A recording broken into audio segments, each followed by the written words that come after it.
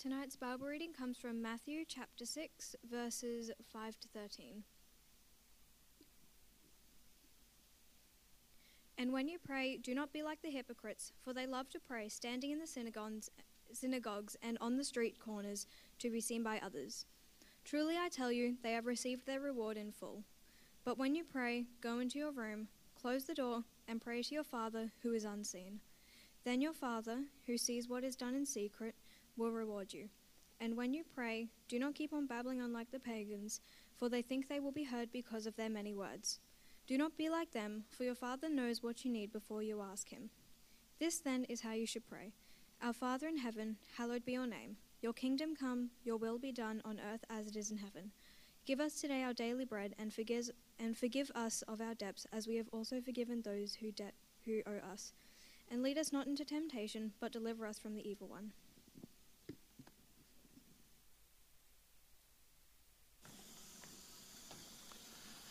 Thanks, Ben. Thanks, Alexandra. Evening, everyone. You had a good time? It's my privilege tonight to be able to talk to you for a little bit about prayer. And while we looked at this passage about a month ago, it's the passage that was selected for us as we follow the QB outline for our talks to introduce this 21 days of prayer. So let's do that. Let's pray. Heavenly Father, we thank you for the opportunity we've had tonight to worship you in song, in sharing, in hearing the testimony of Liam and Taylor and how you've worked in their life. And again, Lord, we just want to honour you and bless you for it. We thank you we worship you by listening to your word. And we ask, Lord, now that you would speak to us, that you would open our hearts to receive your word, our minds to evaluate and to discern, to respond, and our wills to obey. We ask this in Jesus' name. And everybody said, Amen. When it comes to prayer, several things happen, I think, in the hearts of people. Speaking generally, let me just try and get this up. People start to feel guilty about it because they don't feel good enough about it. Thank you. It's the same with evangelism. As soon as you want to talk about that or about giving, then guilt suddenly starts to rise. So I don't want to do that tonight. I don't want you to go away feeling guilty. Though, I mean, if you've been neglecting it, well, then you should be as guilty as anything. No, I don't want you to feel guilty. I want you to be encouraged and motivated or challenged in order to maybe reconsider it. And we're certainly quite happy to talk to you about it. I guess, generally speaking, some people, if not many people, regard prayer like a spare tyre in their life, a spare tyre in the car. Most of you drive, though not all of you, but you all know what a spare tyre is, and I don't think any of us think too much about the spare tyre until you have a flat, then of course you think about the spare tyre, don't you? Some people treat prayer just like that. That God is like the spare tyre in their life, and that they don't really think about him or they don't talk to him in prayer until, oops, problem, I need God. I think I shared a couple of weeks ago, we have new neighbours moving in around us. We're doing the Master Life course. This is how God works. It's not funny, it's funny and enjoyable. I need to be careful of time too, because I could just waffle on all night. And I'm very conscious that I don't want to do that. We've been praying through Master Life that God would lead us to new people of building friendships with people who don't know Jesus yet. And so new people moved in across the road. New people moved in beside them. House next door went up for sale. That's now sold. New people moving in there. So God's putting new people all around me. Only one of them across the road here is a Christian. And I suspect they may have come to this church about 10 years ago, but they've gone to another Chinese church now. They're a Chinese couple. That's interesting. I met him, I haven't met her yet. A couple across the road are the ones I told you about. He doesn't, I don't think, he might believe in God, but he certainly doesn't follow Jesus. His best, from what little bit I know about them. And she's pretty much in the same boat, except last year. Second or third marriage for them, and they have children from a previous marriage, and her son got very sick. She was brought up in a Brethren church, Christian church years ago, got away, drifted away. Son got very sick. She started praying. Then the spare tire comes out. And she made a promise. God, if you get him better, then I promise I'll go back to church. They moved in across the road from us, and the following Sunday they were in church. Sat down the back, right down there. Which is a problem, because now they're living across the road from me, and I have to behave, and maybe that's why God's answering the prayer. The disciples grew up in a world where they were familiar with prayer. They probably went to the synagogue and they probably prayed each day. They had recited prayers, but when Jesus prayed, they had this incredible experience where they saw something in him. It wasn't just the words, it's the way he did it. He just seemed to connect with God. For him, it was real. And I apologise tonight for the slides. I hope you can read them. I've done something to my iPad, and I did this on my iPhone, and my iPhone is small, and I'm half blind, and my fingers are big, so if it turns out, then that's a miracle. And Liam, that would be a sign that God is with us. They saw the Lord Jesus pray, and when he had finished, one of the disciples said to him, Lord, can you teach us to pray? John taught his disciples, man, we listen to you pray, and we'd like to pray just like you. And you know this story. Jesus says, this then is how you should pray.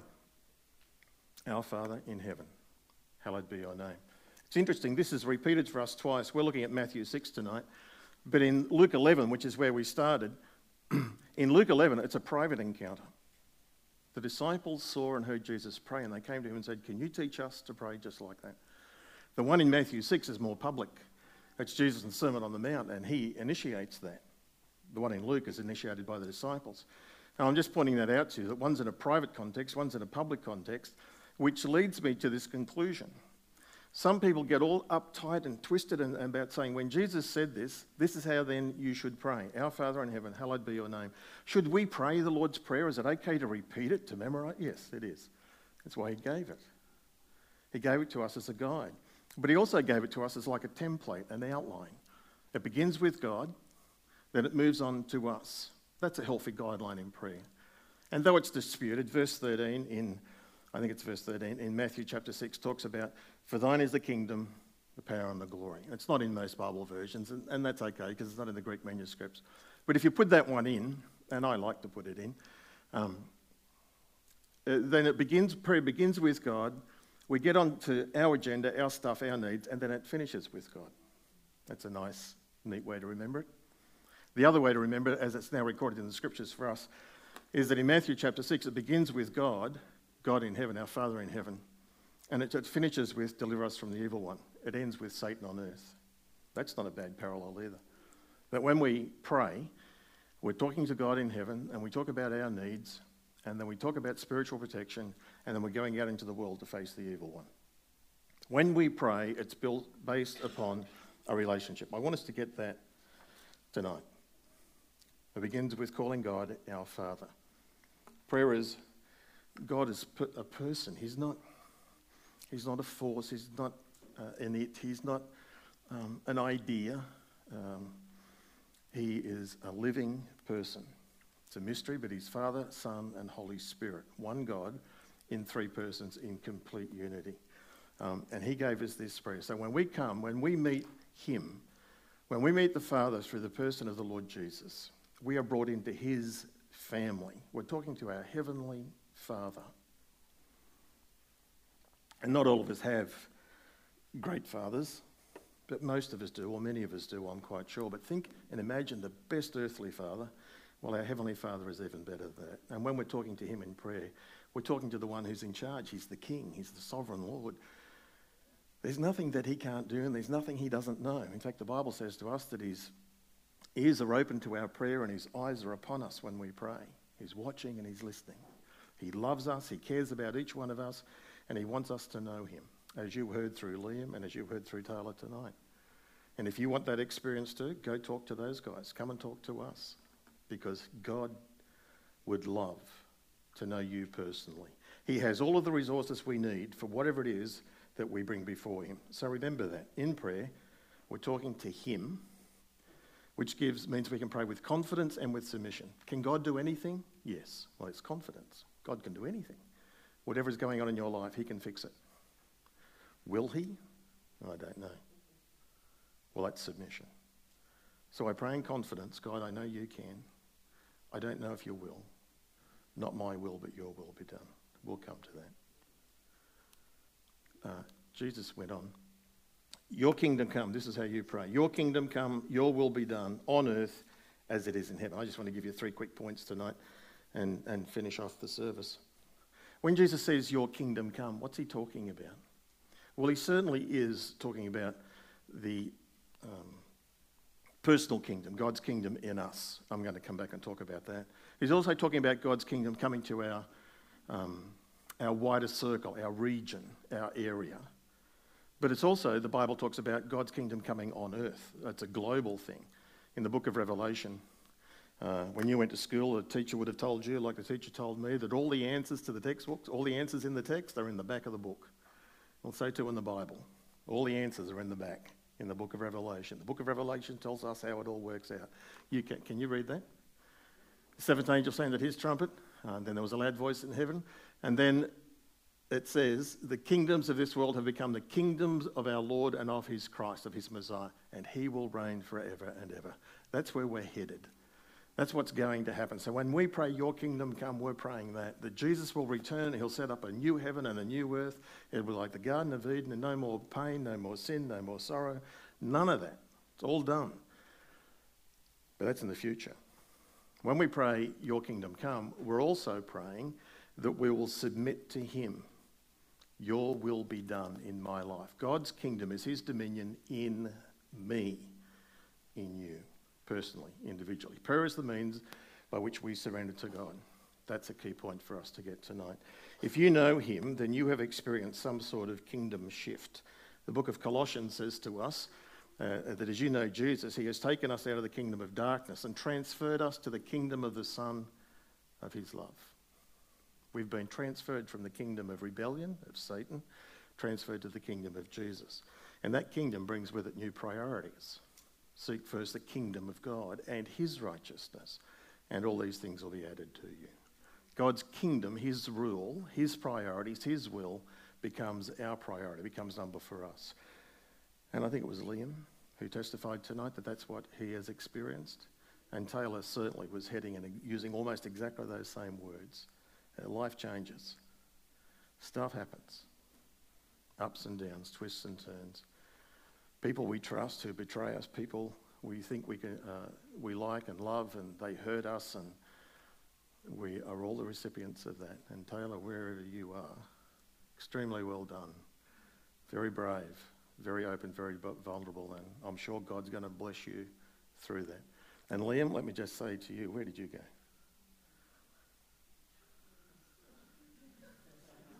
I have never seen anybody so petrified or fear on their face as they're about to go into the waters of baptism in anticipation of the coldness which was going to envelop you. Was it good? You warm? Yeah, absolutely. New priorities for us. When God answers our prayer, you've heard me say all of this stuff to you before, but God answers our prayers in lots of ways. He's our Heavenly Father. He cares about us. And most of the times, particularly if you are young in the faith, God will answer your prayers by saying yes. He's like a grandfather with a grandchild. And if my grandchild asks me for ice cream for breakfast, she's getting ice cream for breakfast. Is it good for her? I don't care. She's my grandchild. I want to spoil her. It's her parents' responsibility to provide the healthy stuff. God answers our prayers, definitely. If you're a new believer in the Lord Jesus, you'll ask for things and he will want to answer you because he wants to encourage you. And then as you grow, you'll learn that as he answers our prayers, sometimes the answer is yes, but it's not now. The timing's not right. And sometimes you'll answer your prayers and it's like, yes, you can have it, but it's going to be different. It's not quite exactly what you're asking for, but it's close. And then there are going to be sometimes, of course, where he's going to say no. Why? Because he's all-knowing and he knows what's best for you. And he knows what achieves his purpose, so he'll deny it. He's your loving Heavenly Father when you come to him. And in prayer is where we learn to surrender our wills to him, just like the Lord Jesus did. This is a remarkable story. This is Jesus, the Son of God, in the Garden of Gethsemane, who comes to his Heavenly Father, who prays and says, This is my desire. I'd like you to take the cup away. If there's an alternative, let's go that way. That's what he wants. To which the Father is going to say, no. But then notice what Jesus does. Yet not my will, but your will be done. In prayer, we discover the ability that helps us to surrender our wills to his will. That's what we need to pray. Not just go through the routines and tick boxes and things, but it's this living, loving relationship with him.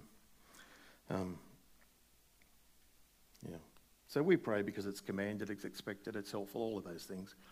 But we also pray because we experience incredible help in surrendering to him. Secondly, prayer is the means that God has given us to advance his kingdom in this world. God's linked them. As we pray, things happen. John Wesley, in fact, says that God does nothing in this world except in answer to prayer. When I became a Christian, I discovered that certainly the Baptist church, they all knew me by name. I didn't know them, but they knew me because they'd been sharing my name and they were praying for me. That I became a follower of Jesus because people were praying for me. That story is repeated a million times around the world. God will wake you up in the middle of the night and pray for this person because God's doing something and he wants to involve us in it. So God has linked these things together. In fact, Martin Luther would say that I am so busy, I have so much to do, I have to spend 3 hours in prayer today in order to get it all done. There is this link between prayer and God's kingdom advancing in our world. In England, in the county of Birmingham, time's going, so I'll hasten. The church, a small church in a small country town, was undergoing renovation. And in the process of renovation, they were, clearing the whitewash off the wall and taking layer after layer off. And on the very bottom layer, they found this fresco, this painting. And in the painting was this little church with its pews, but the people were in medieval dress costume. And all the members were sitting in the pews, so listening and worshipping God. But in between each of the members, there were these little demons who were sitting there, and they had their hands over the mouths of the members. But Satan intends to make us silent saints, silent in worship, silent in evangelism, silent in prayer. If you struggle with prayer, it's because there is an evil one who doesn't want you to pray. There is a spiritual battle going on. And that little fresco is a great reminder to that. In fact, Satan will do everything he can to stop you praying. Make you too busy, give you feelings. Oh, I don't feel like praying. Oh, I don't want to go to a prayer meeting. Oh, that's boring. There'll be distractions, there'll be questions, there'll be doubts, there'll be all sorts of issues. If you do start praying, then he'll try to spoil it. He'll try to distract you, deflect you, do all sorts of things. He doesn't want you praying because Satan knows how effective prayer is, because God has linked prayer. As his people pray, then God's kingdom advances. Satan doesn't want that. So be encouraged to pray. If you don't feel like praying, that's the time you must pray. I don't feel like it. Pray. Talk to your Heavenly Father and ask him, Lord, I don't feel like doing this, but I'm doing it because I know this is going to be so helpful, or whatever.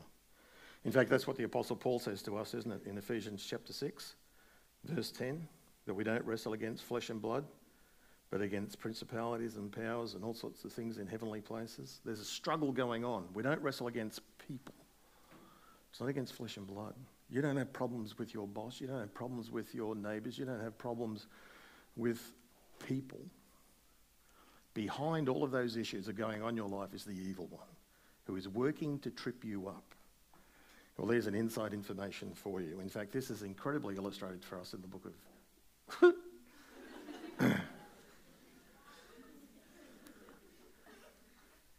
We'll skip that one. In the book of Daniel. The book of Daniel, there's not a lot of teaching about this, but it's increasingly becoming understood in our day and age. But just like God's got a kingdom with angels and there are hierarchy and so on, so the evil one has a kingdom and he has duplicated that there are rulers and authorities and principalities and powers and rulers over darkness and spirits of wickedness and yada, yada, yada, all the way down. And that the whole earth is divided up into regions. And in Daniel chapter 10, it talks about that Daniel took himself to praying, and he prayed for guess how long? 21 days. I'm pretty sure that's where QB got it from. I'm not sure, but that's my guess. He prayed for 21 days, and the angel comes and says to him, Daniel, when you started praying, I was sent by the Father to answer you. But the spirit of the region of Persia stopped me. There's a battle going on in the heavenlies. It's a mystery to us. We don't see it, we don't know a lot about it, but we get this little glimpse of it. And somehow this demonic power was able to stop this angelic messenger until this other angel came, Michael, and was able to assist them and overthrew him. Then the angel comes to Daniel. Weird, isn't it? But it reminds us of a spiritual truth, that God has linked prayer to the advance in his kingdom, and there is a spiritual kingdom opposed to it.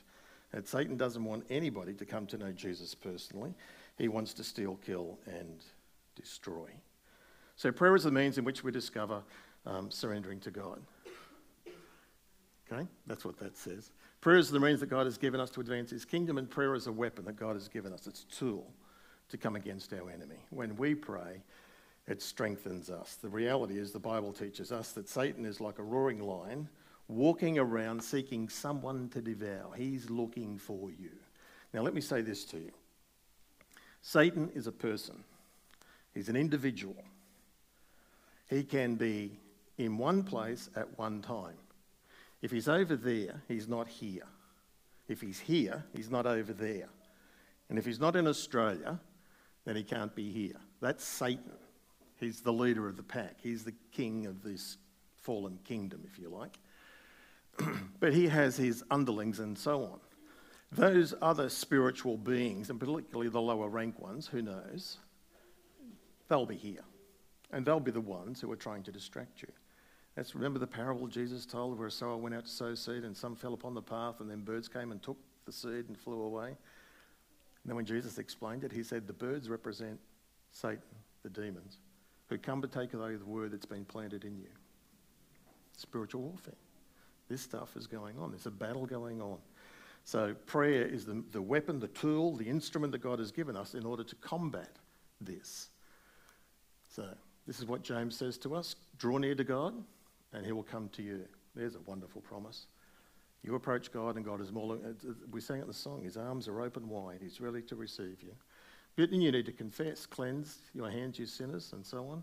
And then look, the very verse before that says, submit yourselves then to God, resist the devil, and he will flee from you. Prayer, draw near to God, confess your sins, be in right relationship and fellowship with him, submit to him, resist the devil, and he will flee from you. The way to spiritual victory. In prayer, our Father who is in heaven is a relationship. Your kingdom come, your will be done is lordship. Lord, lead us not into temptation and deliver us from the evil one is guardianship. That's why God wants us to pray, so that we can be growing in our relationship with him. There are many things that we could do and must do, but none of them is more important than praying. We need to raise that up our priority list if we haven't already done so. God is calling us to commit ourselves to 21 days of prayer. God is asking us, will you pray? Will you sign up for the half-hour section of prayer on that 19th? There's another opportunity for you. There are 21 days of prayer devotionals that you can download.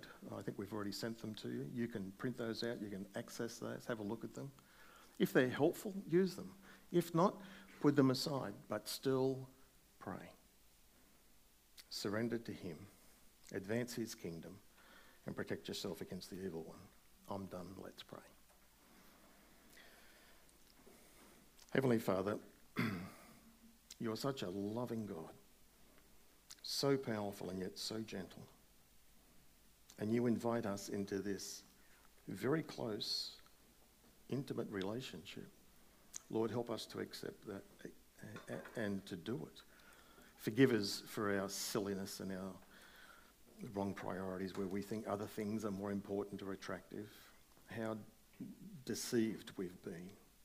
Lord, forgive us and encourage us. Draw us again. Help us to seek you, to find you, to love you, to serve you, to be filled with you.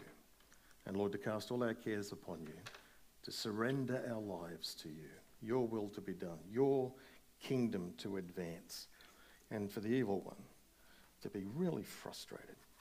We pray in Jesus' name. Amen.